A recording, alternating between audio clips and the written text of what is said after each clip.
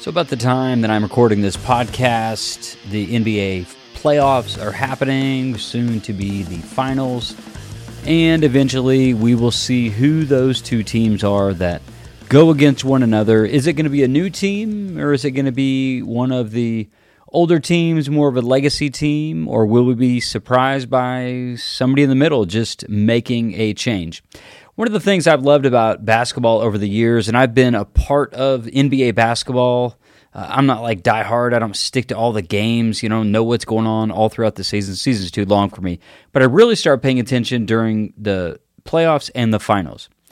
So I've seen Larry Bird, Magic Johnson, Kareem Abdul-Jabbar, Kobe, of course, now LeBron. I've seen all of these guys, and they are all different. And the NBA has taken all sorts of things and just players, and they've changed and morphed in the way they play the game and the personalities and athleticism and shooting, and just so many things have changed about the NBA and basketball. And whether we like it or not, now, the three-point line really doesn't mean anything. They shoot, three-pointers from half court, so they have to do something about that.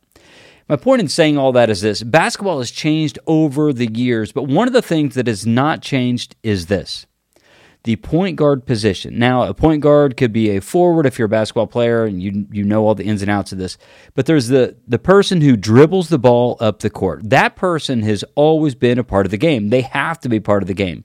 And to be a person who is in the point guard position, you have to be able to pass the ball, sometimes shoot the ball. You definitely have to be able to move with the ball and move without the ball. A person in the NBA right now who does this amazingly well, future Hall of Famer, of course, is Steph Curry. He is someone who can distribute the ball. He can, of course, shoot from three counties over. He's really changed the game of basketball in that regard. But when he is in the point guard position, the principles are still the same. You dribble the ball up, he can shoot, he can maybe kick it out to somebody who else can shoot a three-pointer, or he can throw it down underneath maybe one of the forwards, somebody's playing center that night, they could get a layup or something. But you have to move with the ball, and you have to move the ball. This creates really a great way to illustrate where we're going to go today as I get into 1 Samuel 14, 1 and 2. You're going to see that there's several different characters, if you will, who are mentioned in this storyline. We're continuing the storyline that we've been talking about for the last couple of weeks. And the people in the storyline, they respond in different ways, and this is what the passage says, and you'll see what I'm talking about. One day Jonathan, son of Saul, said to the young man bearing his armor, "Come, let's go over to the Philistine outpost on the other side." But he did not tell his father. Saul was staying there on the outskirts of Gibeah under a pomegranate tree in Migron. With him were about 600 men. So now, there's two different groups of men. You have Jonathan and his young armor bearer. That's what the passage says. It specifically, the young armor bearer, and I think that's important. He's just there, not just along for the ride with Jonathan. We're going to see this in the weeks to come, that he's really engaged with Jonathan, and he trusts Jonathan, and the passage says that they were together heart and soul. So there's an amazing thing, just amazing connection that you see in that passage. So they make this decision and make a move. They're saying, "Come, let's go over to the Philistine outpost on the other side." Again, they're sworn enemies. He says, "Hey, come, let's go over here, and we're going to take out some Philistines. We're going to go whack some Philistines in this outpost on the other side." But he did not tell his father. Verse 2, you see where this other group of people are, a much larger group of people. So Saul was staying on the outskirts of Gibeah under a pomegranate tree in Migron. With him were about 600 men. And Saul does not know that Jonathan and the armor bearer are getting ready to move and to take on this Philistine outpost and the soldiers who are there at this outpost. He has no idea. But what we do know is this: Saul is posturing himself underneath the pomegranate tree. You can Google what a pomegranate tree looks like. Where I lived in Georgia, they had these pomegranates and pomegranate trees. I didn't care for them myself, But the trees aren't overly large, but they have a lot of foliage. They would offer a good amount of shade. So you see Saul, is just kicking it under this pomegranate tree, probably resting from the sun, just hanging out. He doesn't want to get beat down by the sun. He's hanging out under a pomegranate tree of which he can eat the fruit. He doesn't have to do anything. It's just this posture of laziness. And you see Jonathan, son of Saul, so this is Saul's son, obviously. He says to the young armor bearer, he says, "Come, let's go over to the Philistine outpost on the other side."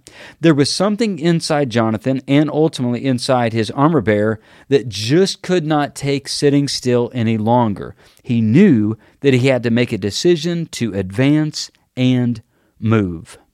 And yet, at the same time, Saul is just kicking it underneath this pomegranate tree with his 600 soldiers. Think about that. Now, Jonathan and his armor bearer, as we will see in the next couple episodes, they're not really prepared. There's only two of them, and they're in a place where they're outnumbered physically, man to man. They're way outnumbered, and the area that they have to go up to requires some mountaineering. So the terrain just to get to the fight required some mountain climbing. But the difference is this. They had God on their side. They had God on their side. If we're going to be men who are going to be climbing the mountain, ascending the mountain of manhood, there are moments in time where it is critical for us to make a move and not to sit just waiting for life to happen around us under our own quote-unquote pomegranate tree, but instead we make a decision with the men around us to say, "Come, let's go do this thing. We need to go join this. We need to form an accountability group. We need to have a Bible study. We need to get in the Word together. We need to pray together. We need to serve at church together. We need to join up and get a mentor, or we need to be a mentor."